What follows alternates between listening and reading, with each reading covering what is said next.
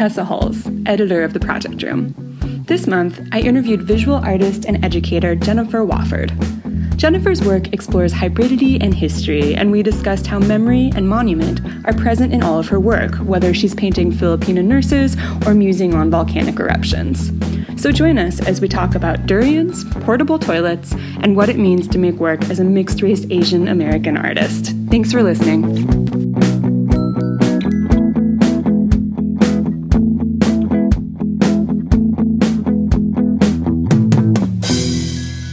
Well, I'm sitting here today with Jennifer Wofford, who has invited me into her San Francisco home to talk about her work. Thanks so much for taking the time to meet with me. Thanks for coming over. Mm-hmm. I should also mention she's given me coconut water. And she's given me beer. Yes. So we're even. Great. I'm going to put you on the spot, and I'm going to quote your own artist statement at you and ask you to expand on it a bit. So, in talking about your work, you say, "I make work that addresses hybridity, authenticity, history, and global culture in a broad sense." Can you talk a bit more about those overlapping histories? This also goes right into some of the teaching stuff. Like I teach a global perspectives and contemporary art class, and an essay I read because I'm constantly updating this reader because no particular textbook exists for the way I want to teach this class. So every semester I'm like cursing and pulling my hair out and trying to find, scrambling to put together new essays and articles. Anyway, there's a piece by this German historian named Hans Belting. Sounds like a great supervillain. And it basically talks about how 1989 becomes this year of rupture. Really changes so much politically and globally because of the bringing down of the Iron Curtain to what was happening in Tiananmen Square. And of course I'm blanking on a few things, but basically it seems to be now, 25, 26 years later, looked at as this kind of moment of change. For me, it also happens to be when I graduated from high school and turned 18. But that autobiography is eminently uninteresting in the scope of things, but it does sort of suggest that I was formed in this era. Mm-hmm. And 1989 is also the year in which this big earthquake happened in the Bay Area, the Loma Prieta earthquake. And I think that now, especially from the perspective of seeing the ways in which the tech industry has changed things, and just not even just that, because they're so easily scapegoated for everything, but just, 25 years of, other kinds of immigration and or just people who've moved here who don't have these kinds of collective histories.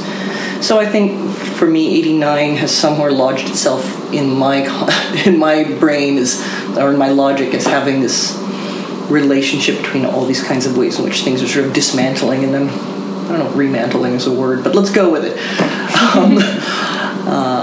And so there's that. And I think there's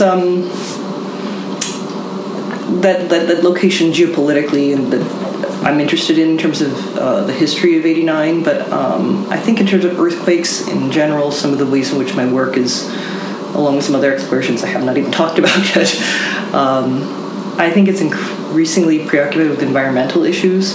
Like, for me, it's still kind of like I'm just making a dumb painting. I'm not like, this is not like grand, scale political action, but I think there's a way in which I'm moving slightly away from the social or the sort of the human-based aspect or the figurative-based aspect of some of the work that I've done, and I'm getting more interested in the land itself. And I think there's this moment of like seeing photos of earthquakes where the earth is just torn apart and a freeway has just been ripped down, and like they know that there's devastation and tragedy attached to that, but I also kind of have this moment of like, it's a big fuck you from the earth, which there's something about that I find really both thrilling and dramatic and somehow comforting. Like maybe once humans are gone, it'll be for the best.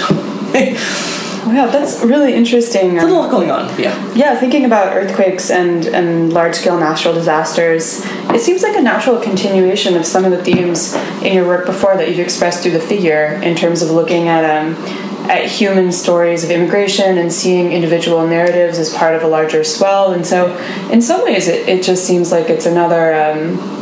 it's a scale up, but still exploring the same theme. Oh, yeah, it's totally related. And I think it's, for me in the position of somebody who's, mixed ethnicity, very different national backgrounds, grew up a lot of different places in the world, Like liminality just governs everything for me. Like I don't very easily see either or. I always see right as what's like in the in between zone. Mm-hmm. So even with the drawings of the Filipino nurses, they're always in this border zone. Like they're always kind of pushing through space. And for me, the moment with the earthquake images that I'm studying is so much about, again, that moment of the tear. That's just right where the worlds are suddenly united. Mm-hmm. It's 1989. Yeah. It's the point when the fissure happens. Yeah. So like it's all tied together for me for sure. Mm-hmm. Like I look at the work and I'm saying, well, it looks different, but oh yeah, you're pretty much a creature of habit, aren't you, Walford? So yeah. But that's the challenge, isn't it? It's to take your habits and find a way to make them new, not just to yourself, but to your viewer. And it's also like if you've read one Haruki Murakami novel, you've read pretty much all of them because they're the same damn novel in varying forms, but they're always, you know, I binged on him some years ago and I've kind of stopped, but there's a way in which like there's still something satisfying to continue to interrogate a notion and just create variation. Mm-hmm. Yeah, I can see that particularly with Murakami. It's interesting how if you ever do go on benders with a certain artist or writer, you start to see their tropes. You know, Murakami, it's like the egregious cat references and just the mysterious woman. And I was noticing that with Barbara Kingsolver and all of her very tall female protagonists, I think almost universally. So maybe it just means that you shouldn't go on benders if you want to continue to read somebody's work. Yeah, well, I think the internet broke my brain, so I don't go on reading benders like I once used to, sadly.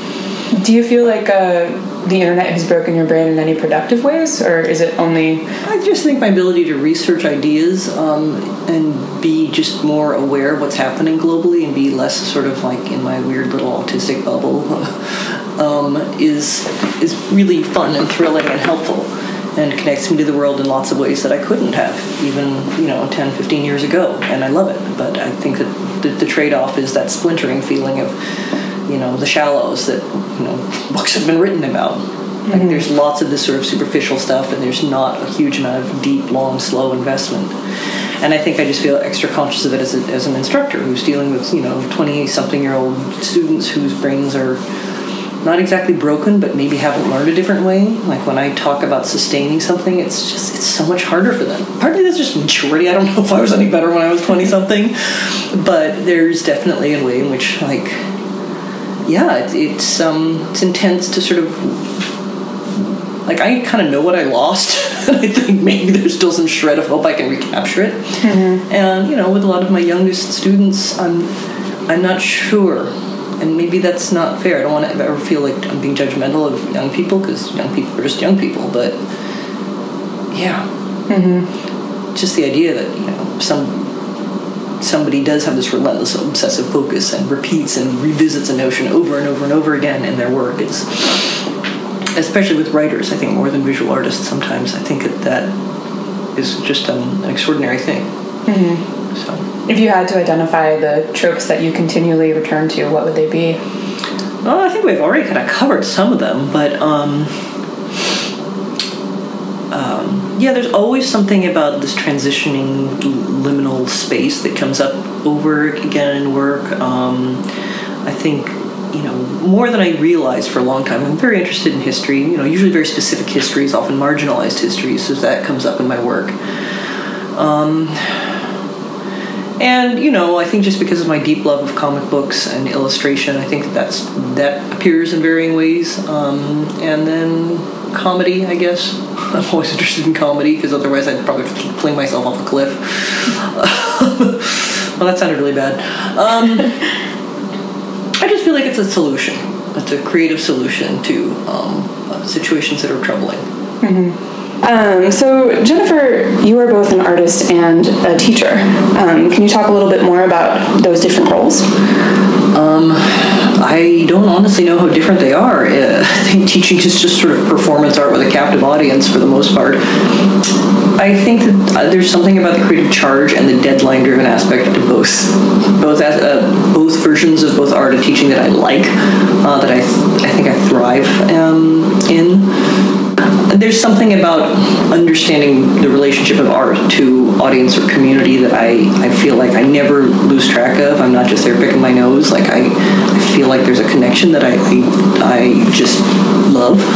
And I think with teaching it's something very similar too. Like I'm both a weird combination combination of very antisocial but hypersocial, so feeling that connection feels really nice. And it seems like it's in keeping with a lot of your work, where it doesn't want to be pigeonholed into one genre, and there's always a very interactive element to it.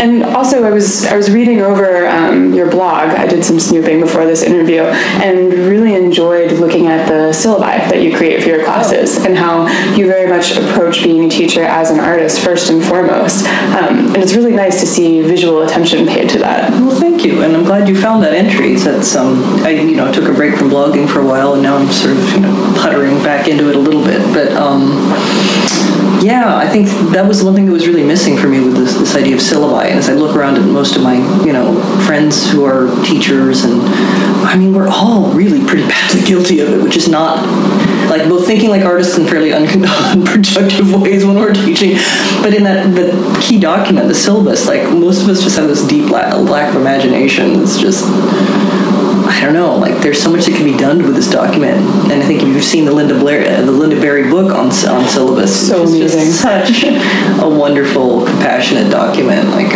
it just really kind of got me to do more with that process. Mm-hmm. Yeah, can you talk a little bit more about your background? I know that you mentioned briefly having grown up in a lot of different places and that having given you a unique perspective, but can you elaborate a little more on how and where you grew up? Yeah, it's San Francisco born is where it begins. It being me.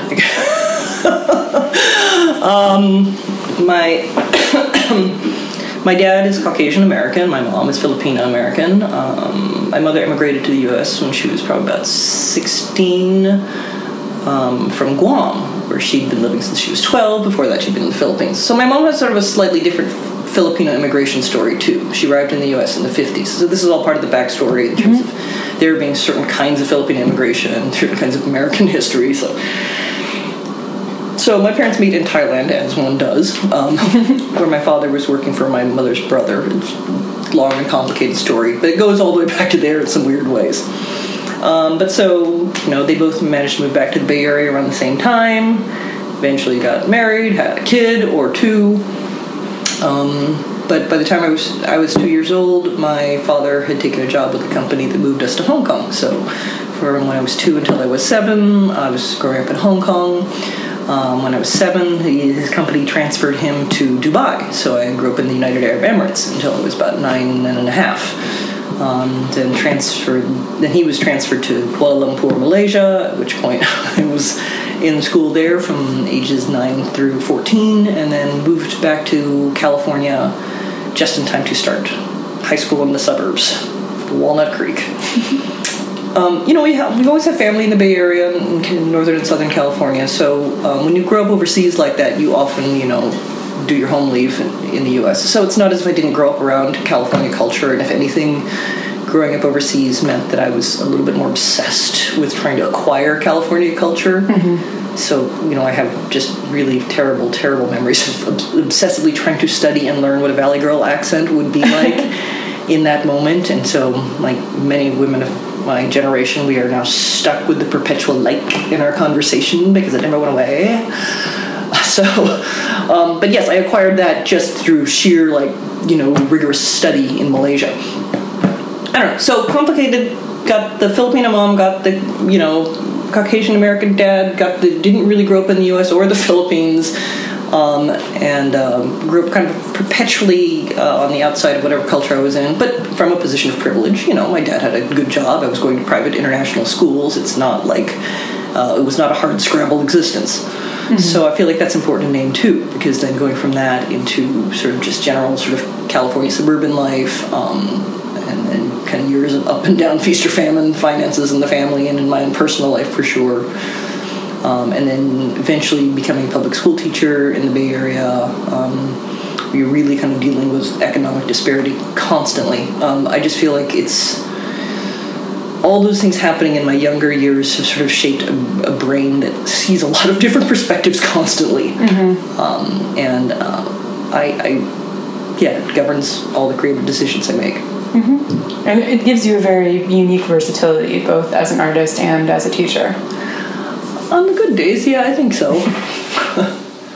Yeah, so one of your projects that I'm really interested to hear more about is your Mail Order Brides trio. Can you elaborate on that for our listeners? Geez, yeah. So Mail Order Brides / Mob, which is our official name that is such a mouthful that nobody ever says it like that. Most people just call us the Mob because that's really what we thought was so funny about our name. So I collaborate with Rianne Estrada and Eliza Barrios. We've been working together for almost 20 years now.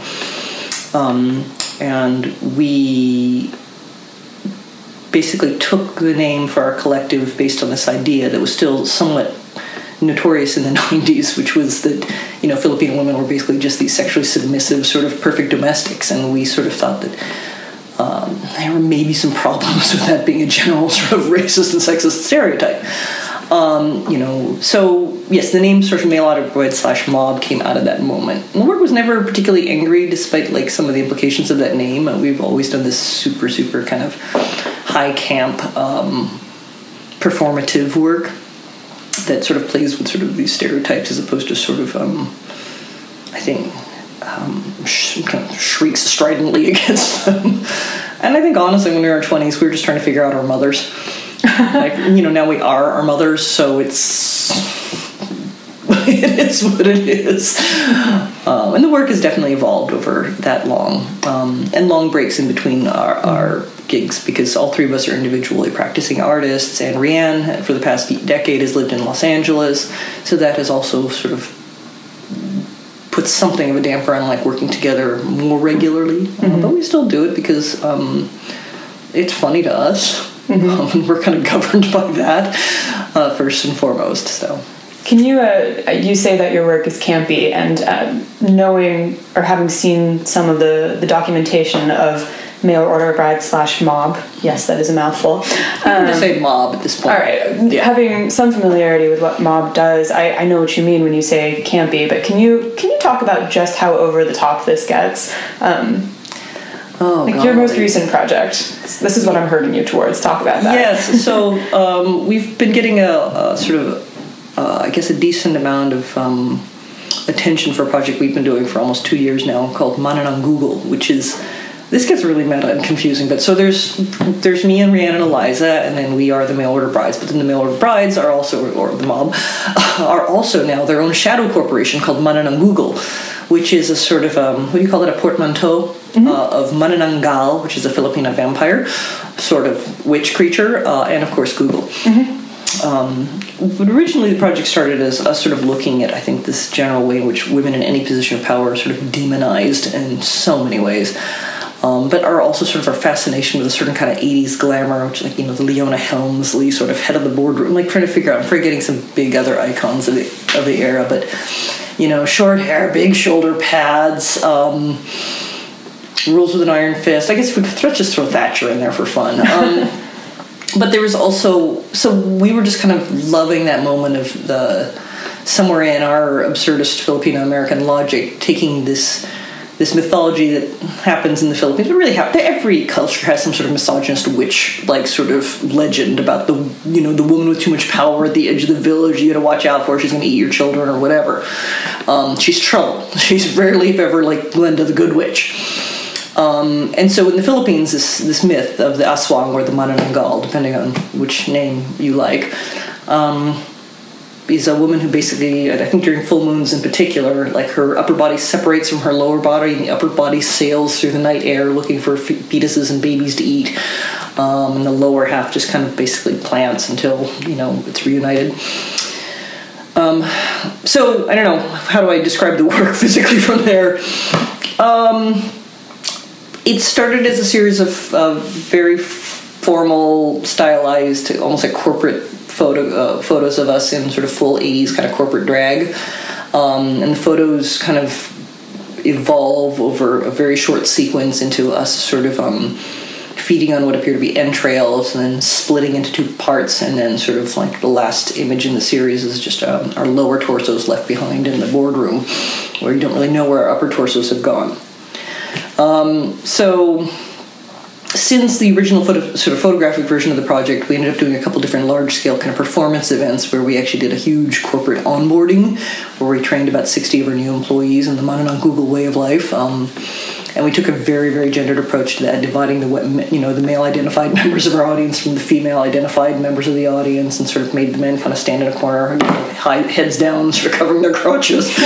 And, gave women lots of sort of training activities that involved sort of stretching out and taking up space and this kind of stuff. And, again, we did this in a, pretty campy, playful way, because it's, even though there's a really long and sort of undisputed history of sort of male dominance in the workplace, you still have a fun event like this, and you've got the men in the corner, feeling abused. You kind of need to find a way to make that kind of light somehow. And, a lot of our participants were, friends or acquaintances, so they kind of knew what they were getting themselves into, so they were in on the joke to some degree. Mm-hmm. But I think we traumatized a few people in healthy ways. I really like that way of putting it.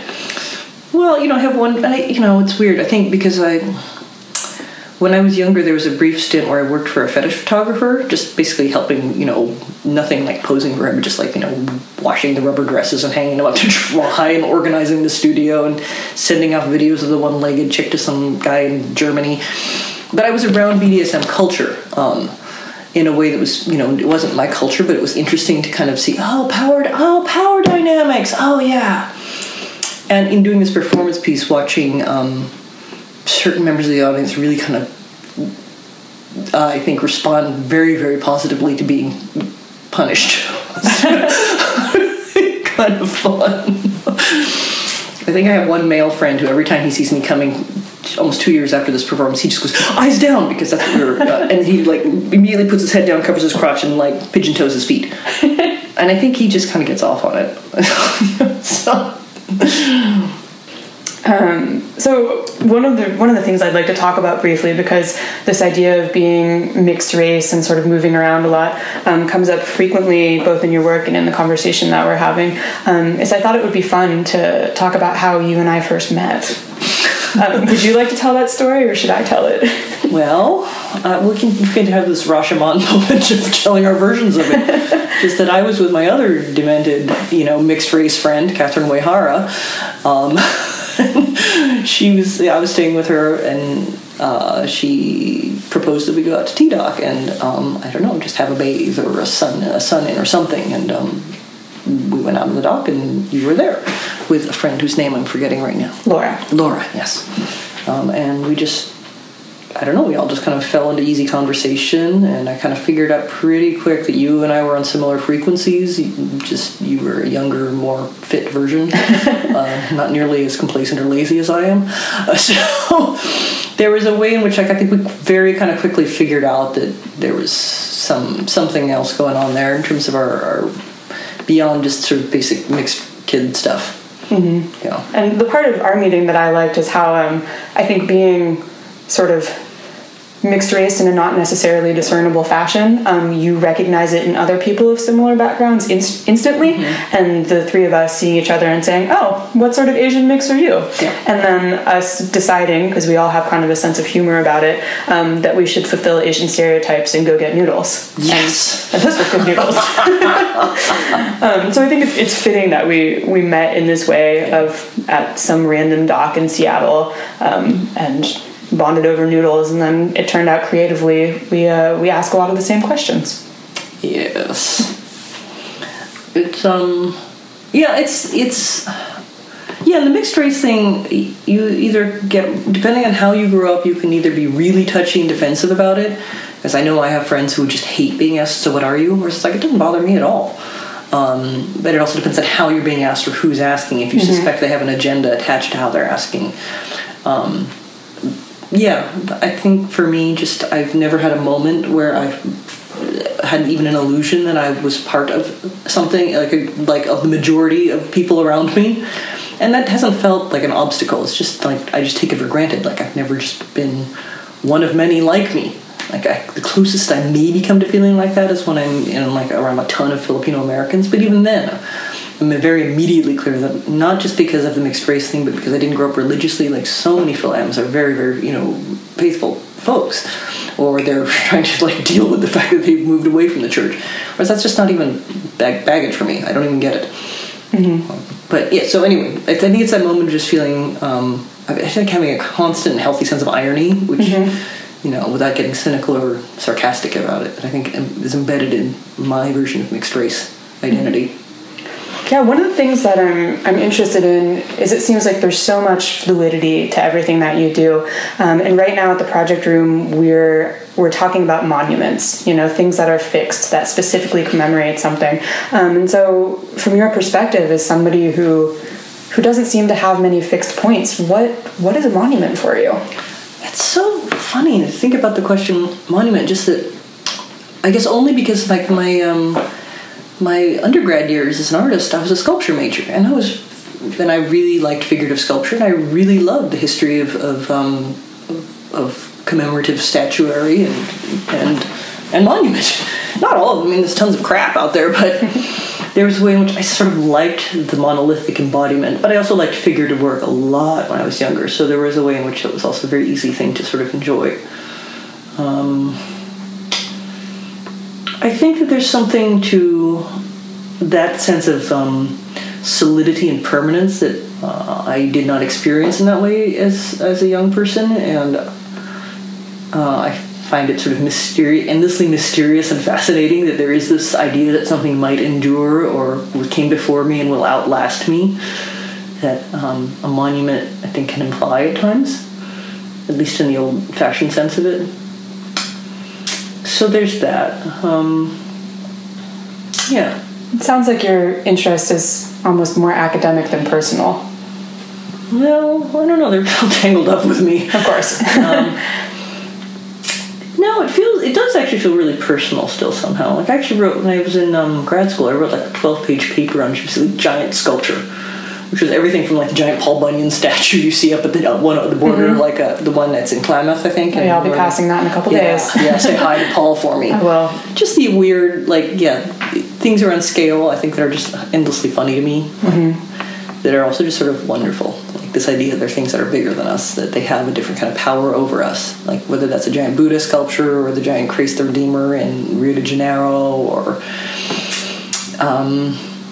but one of my favorite sculptures of all time, which I don't know that it qualifies as a monument, but me and a friend were driving through central Malaysia, probably also about a decade or so ago, and we ended up going through this, we were just like middle of nowhere. We just ended up staying the night in this town called Gemas in central Malaysia, which is like nowhere still. Like we kind of got like the flea-bitten $3 sort of bed with the fan and the Chinese hotel that was actually still open all night. So woke up the next morning only to realize we were like in the durian center of Malaysia, if you know anything about durian fruit. These massive, smelly fruits.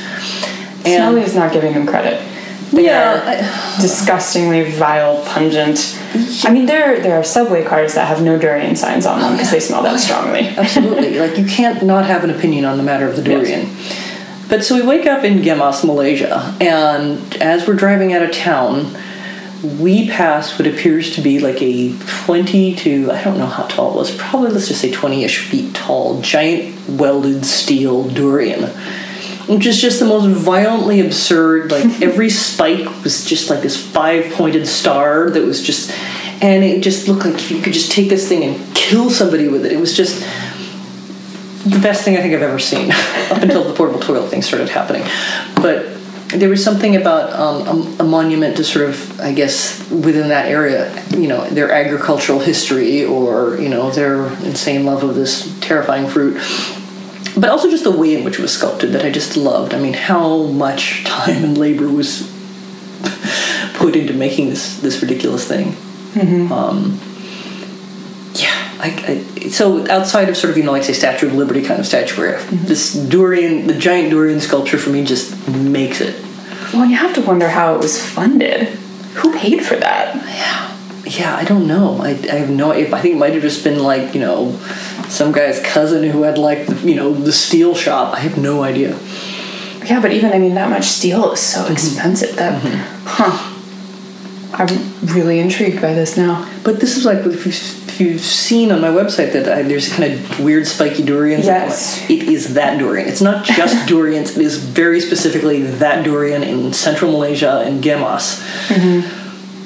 That that nobody knows about. Maybe these days, probably it's on the internet somewhere, right? But 10 years ago, it was not on the internet. So, and I do feel like that's one of the things that the internet it's taken the fun out of holding secrets in a way. Yeah. I mean, it's good that more people will be able to see that giant anachronistic durian, but it must have, I don't know, I imagine there must have been an element of feeling like you almost doubted your own memories if you couldn't find any proof of it. Yeah. Well, I definitely took my own pictures of it. So, but yeah, there was something about the magic of the total joy of that moment of absurdity that just, love that somebody would spend that much time on a monument to this thing. Because, monuments say so much about people's values. Absolutely. So, I could take that over sort of a giant statue of, Christ the Redeemer any day. So you mentioned in passing a little while ago that monuments tied in with porta potties.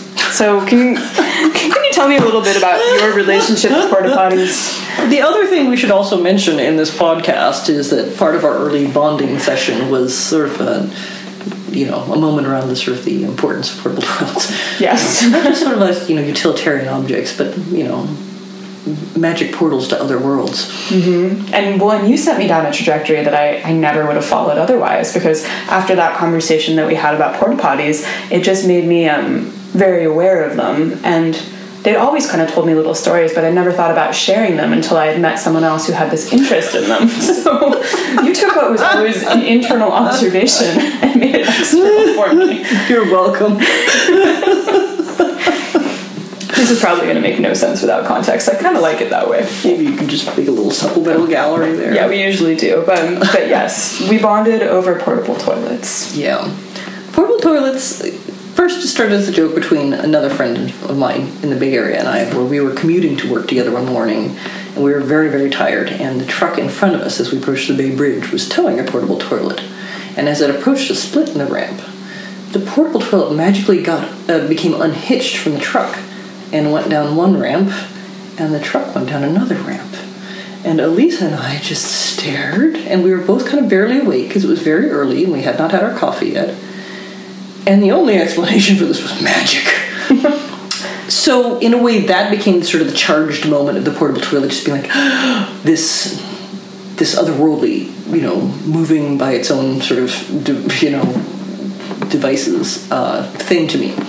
And then over the years, after I was traveling a lot, I just very casually and occasionally would send pictures to Elisa of portable toilets I would encounter while traveling. But it really wasn't until really moving to Europe in 2009, and particularly to Prague, which is, of course, an incredibly lovely city with lots and lots of history and lots of monuments and statues and churches and of course lots and lots of construction and restoration projects, that you would see portable toilets juxtaposed against the most beautiful, sublime backgrounds. And I think for me, there just became this kind of perfect relationship between them. And especially traveling in Europe, and I think just having just a compulsively post-colonial mentality about everything, and for me always wanting to question notions of empire, for me there's always just something wonderful. It was just the toilet humor joke, at the site of empire, for me just was really, really important. So that's why portable toilets in general, places like construction sites, don't always do it for me. There's something about their juxtaposition, their situation to sort of power and history and empire that I'm most interested in.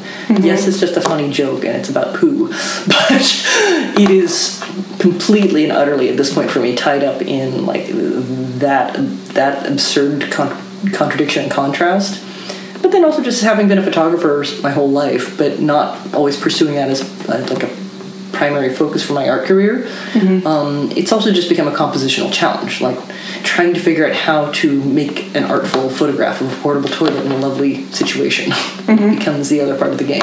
Yeah, and you described that project really beautifully, so I'm going to quote you back at yourself again, where you said that you find portable toilets at, quote, sites of fallen empire, decaying faith, and hapless urbanity, unquote, which I thought was just perfect. And I think that's part of the reason that when we get our shared portable toilet tattoos together, but no, it's this really interesting juxtaposition, because it's the intersection of the new with the old and the loss of culture, and there's just so much rich complication in the porta potty. And it's interesting that I think we've both observed that people respond to porta potty art with a personal depth that is sometimes surprising. It's very true. Yeah. I think that, and you can project so much into a portable toilet, Absolutely. no pun intended. Yeah, and it is interesting to see who posts portable toilets to my Facebook page and why, what they think I might like. And I'm like, no, I don't like toilets in general. I'm glad that you think I have that humor. But it was very interesting to see what it triggers for other people. But yeah, I think what's also tied up in it probably for me and for others is I was never a Doctor Who fan, but there's a way in which you really cannot sort of erase, at least for many people who watched a lot of Doctor Who, the image of the TARDIS, of the sort of the booth that he travels in, as being very portable toilet-esque. And I think that of course then is charged with that same sort of magic power as to be a portal to another dimension. And I really only watched the show a couple times as a kid, so but I think that it's still embedded in there as a magic portal. Yeah, and most of us. We have this fascination with transformation, and so there's this idea that there's this little booth, and not only do you change when you go in it, your environment changes, and yeah, I don't understand. Superman going into the old phone booths. I mean, we used to have phone booths in the United States once upon a time. We no longer have phone booths. So even there, I kind of wonder what happened to all of them. Like, were they just sold for scrap? Did people adopt them? I don't know. I don't know either. Often curious about it. Yeah, but I feel like the portable toilet is almost like a court jester, like that. To me, it functions in that same arena of grandeur that the court jester does in any kind of court of royalty. So that's where my brain goes there. We should mention that you've made 2 books around this project. Well, yes, I have. Both of which are available through your website. Yes, I have Portable Toilets of the Western World, Volumes 1 and 2. I'm presently at work on Portable Toilets of the Western World and Occupied Territories, Volume 3, which will include places like Hawaii, which I would not say are really part of the Western world so much as an occupied territory, and the Philippines and Singapore, and it just really depends on where I go traveling this summer, because that does govern some of my decision making, is whether I can take a portable toilet photo there. I love that. I love that actually factors into your travel decisions. When I did an artist residency in Norway about 3 years ago, I was excited to do this residency because portable toilets. But then I was increasingly dismayed and anxious because I could not find portable toilets anywhere, because the Norwegians are so damn evolved that they now have these whole kind of proper building structures that they bring to work sites that do not look at all like portable toilets. And I had to make inquiries at the Artist Residency Center. They're like, oh yeah, we use this kind of portable toilets only for like music festivals and things like that. So of course you went to a music festival? No, I got I got an introduction made to the portable toilet company of Songnes, Norway, and took like 3 different buses to go to where they store them all, which is definitely a little outside of my normal sort of thing. Like, I like to photograph them in their natural sort of site, but this is in fact where they sleep, so I felt like maybe that would be okay. So yes, I went to Malthus, the headquarters for portable toilet distribution in southwestern Norway, and the guy there, Norwegians are very deadpan. He's like, gave me a tour, didn't even like acknowledge that there was something absolutely ridiculous about the lady artists from America coming to take pictures of portable toilets for art. He was like, oh yeah, here you go. So that was one problem with that. That is a risk you take with traveling, is you don't always know if there's portable toilets. I wasn't sure if there were going to be any in the Philippines, because it had been 5 years since I was there last, and I wasn't quite as fixated back then. But lo and behold, I found more than a couple. So I'm glad to hear it. Yeah, well, thanks again for making time to meet with me. My pleasure. Yeah.